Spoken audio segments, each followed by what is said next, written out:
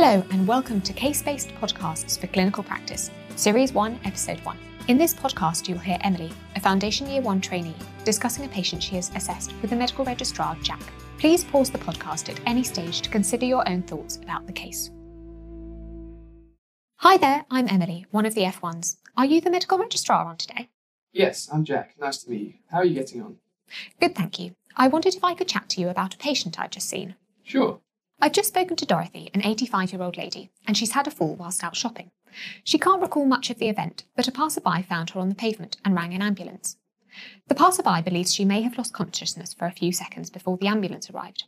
I've managed to get hold of her son, who is on his way, and access her previous discharge summaries and clinic letters for further medical details.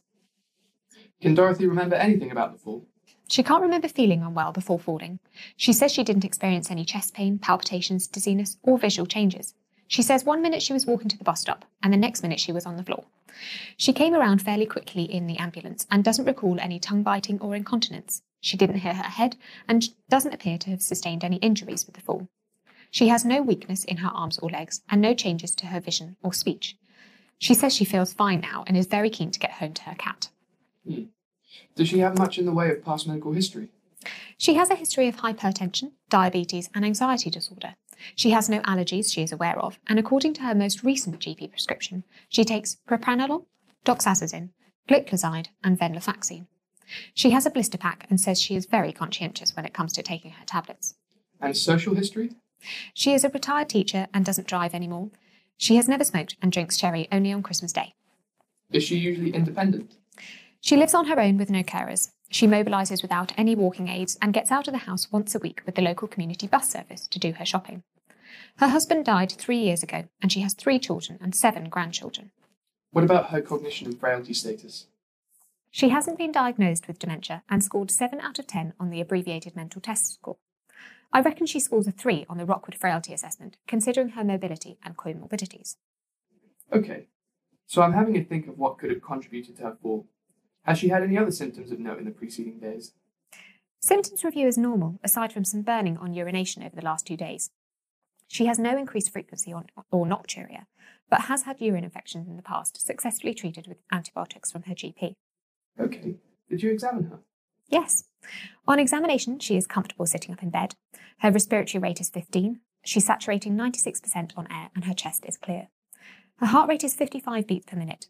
Blood pressure is 190 over 100 when lying and 130 over 95 on standing. Capillary refill time is less than 2 seconds. Heart sounds 1 and 2 are normal, but I can hear a systolic murmur in the aortic region, which doesn't seem to radiate to her carotids. Her abdomen is soft and non-tender. Bowel sounds are present and normal. She's afebrile, GCS of 15 out of 15, and neurological examination is grossly intact. She denies hitting her head during the fall, and she has no obvious musculoskeletal injury on examination, with no hip or trochanteric tenderness on palpation. So, Emily, what do you think is going on?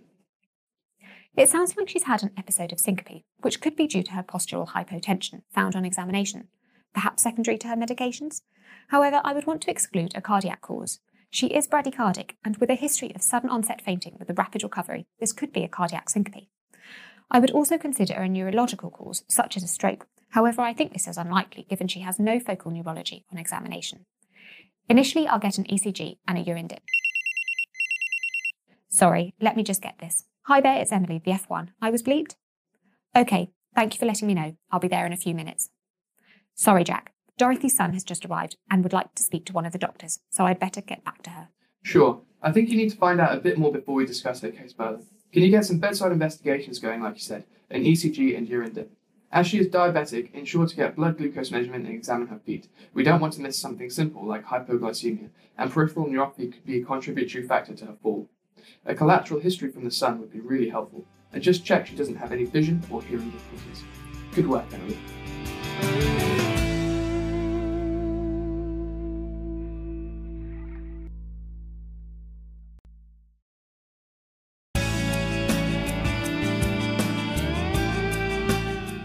Hello and welcome to Case-Based Podcast for Clinical Practice, Series 1, Episode 2.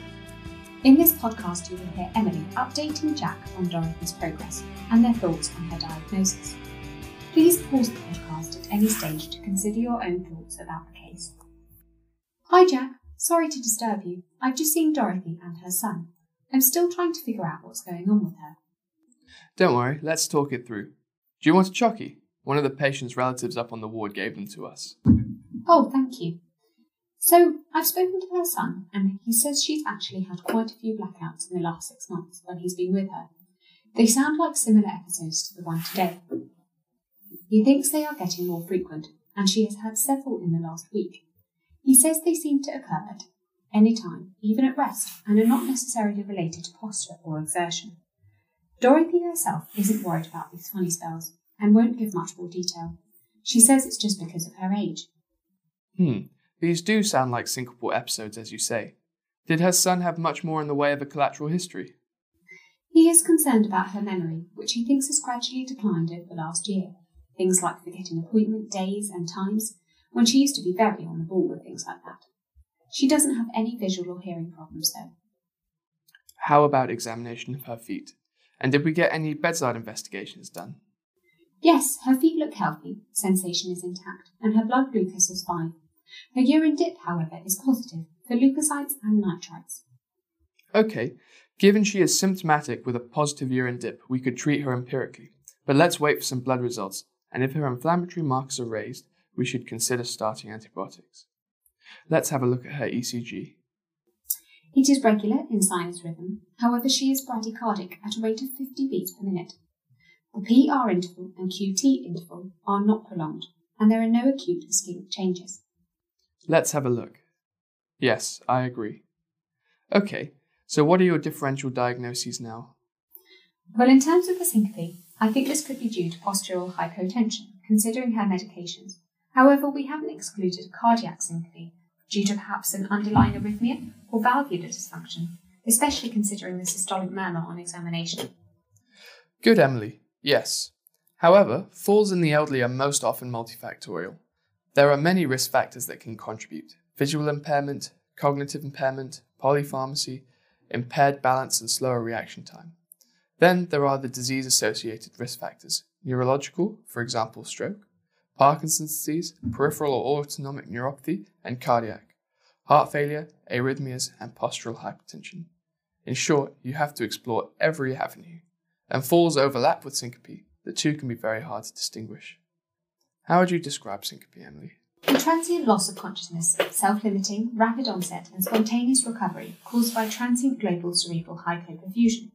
Syncope can be vasovagal, situational, postural, or cardiac. Cardiac syncope is often sudden in onset with no prodromal symptoms. And postural hypotension? You mentioned this could be secondary to her medications. Remind me, what does she take? Postural hypotension is defined as a fall in systolic blood pressure of at least 20 mm of mercury, or diastolic blood pressure of at least 10, when a person assumes a standing position. It could be due to dehydration or medications. She's on propranolol, a beta blocker, doxazosin, an alpha blocker, gliclazide, a hypoglycemic agent, and venlafaxine, a serotonin noradrenaline reuptake inhibitor. Correct, all of which could have contributed to her fall. So, for Dorothy, initially let's hold her doxazosin, as this will be contributing to her postural drop, and the propranolol given at her heart rate. We will need to monitor her blood pressure and heart rate over the next few days. Let's get some blood tests sent off. A full geriatric blood screen would be appropriate. Make sure to include a full blood count and CRP, as we need to know whether she is anemic, which could be causing her to be lightheaded and contribute to her falls. Her inflammatory markers may also be raised in light of her urine dip. Urea and electrolytes for dehydration and end organ damage, as she's diabetic. Also, any electrolyte abnormality could be the cause of an arrhythmia. We should also request thyroid function, as abnormalities to TFTs can contribute to arrhythmias, as well as bone profile and vitamin D, as elderly patients are often deficient and undiagnosed, which can contribute to falls and fracture risk. An HbA1c would be useful to get a more accurate measure of her glycemic control. And if she's anemic, should we investigate further with iron studies, vitamin B12 and folate? Yes, that would be appropriate. Like you say, Emily, piecing the history and examination together, the syncopal episodes could very well be cardiac in nature. Considering her history of multiple syncopal episodes and the murmur on examination, I think we need to admit her for 24 hours and put her on a cardiac monitor to check for any pauses, profound bradycardia, or conduction abnormalities. She could have sinus node disease or atrioventricular block causing these episodes not seen on the initial ECG. She will also need a 24-hour tape and an echo, but we don't necessarily need to keep her in here as an inpatient for these. Let's see how she gets on in the next 24 hours. Whilst there is no history of any head injury, I think she should have a CT head, given the cognitive impairment the son has described, but put the request as non-urgent. Are you happy to sort out those investigations, Emily? Yes, of course. Great. And also, are you able to speak to her son and explain the plan? And I'll pop down soon after finishing this referral. Sure. Thanks, Jack. See you in a bit.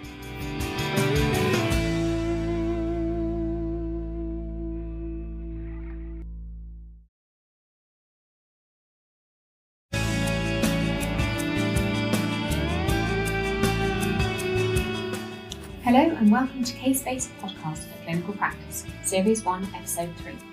In this podcast, you will hear Emily updating Jack further on Dorothy's progress and the results of her investigations.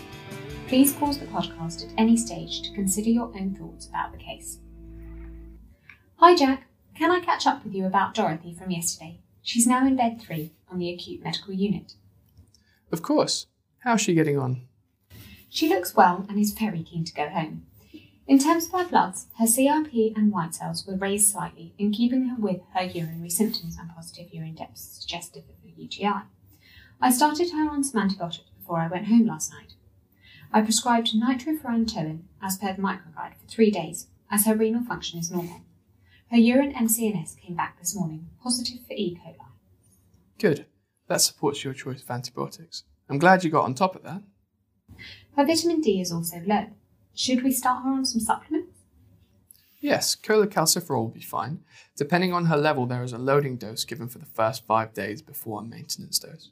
Can you just check with the pharmacist the exact regimen before prescribing? Yes, I'll find that out. And all her other blood results were within normal range. Oh, good. She has been on the cardiac monitor overnight, with no abnormal rhythms or pauses. Her blood pressure has remained stable, but her heart rate is still fairly low at 60 beats per minute. She hasn't experienced any syncopal episodes whilst she's been here either. Okay, we need to recheck her lying and standing blood pressure since we have held the Doxazosin in to see if there's any improvement. Given she is hemodynamically stable and overnight there was nothing significant on cardiac monitoring, I'm happy for her to go home and have an outpatient 24-hour tape and an echo. The syncopal episodes, like we said, could have been caused by a bradyarrhythmia, such as sinus node disease or atrioventricular block, or she could have a valvular problem. You said you could hear a murmur? Yes, an ejection systolic in the aortic area, but I couldn't hear any radiation to the carotids, making it unlikely to be aortic stenosis. However, the echo will help us determine this and assess her left ventricular function. She could have aortic sclerosis, a common phenomenon in the elderly, where there is thickening or calcification of one of the leaflets of the aortic valve, which produces the murmur but does not cause ventricular outflow obstruction and is often asymptomatic, unlikely to explain her syncopal episodes. Interesting. And the 24-hour tape may reveal significant pauses or an atrioventricular block. Remind me of the different types of heart block. In heart block, there is a problem with the electrical signal between the atria and the ventricles. In first-degree heart block, the PR interval is lengthened, but it doesn't often cause any symptoms or require treatment. In second-degree heart block, there are 2 types. Mobitz type 1, where the PR interval progressively lengthens before dropping a QRS complex, whereas Mobitz type 2, the PR interval is regular, but the QRS complex is dropped periodically, often in a particular pattern. In third-degree heart block, there is no relationship between the P waves and QRS complexes. Mobitz type 2 and third-degree heart block are indications for a pacemaker. Yeah, very well remembered. Are you happy to organise those investigations, Emily? She will also need a routine cardiology outpatient appointment following those. If the 24-hour tape doesn't identify an arrhythmia, they may consider a 7-day recording, as she'll need management if an atrioventricular block is found. Make sure you follow up those investigations so we can find out the results. I will, Jack. Dorothy also managed to have her CT head this morning. I've chased the report which states extensive small vessel ischemic changes in the cerebral white matter, which could explain the decline in her memory. Indeed it does, but the decline in memory characteristically occurs in a stepwise progression in vascular disease. Could you make sure you do a mini mental state examination before she leaves? She will need to be seen by the memory clinic on discharge. It would be ideal for occupational therapy to come see her too and assess whether there needs to be any environmental adjustments made to help her at home. Yes, Jack, I'll try and arrange those, and make sure those investigations are requested as an outpatient, and start her TTO? Yes, please. Make sure to include her GP to check her heart rate and blood pressure after a week, given we have stopped her medications, and can they also check her vitamin D and calcium levels in 3 months. Please could you ensure Dorothy and her son are up to date with the plan and understand the outpatient investigations. Make sure you safety net too. Dorothy needs to seek medical attention if she has any further similar symptoms. Could you also find a falls prevention leaflet for Dorothy? I think the ward clerk will know where they are. Will do. Thank you, Emily. Good work. Send the case to me as a CBD and I'll sign you off. Some good learning points here. See you later. Thank you. Bye, Jack.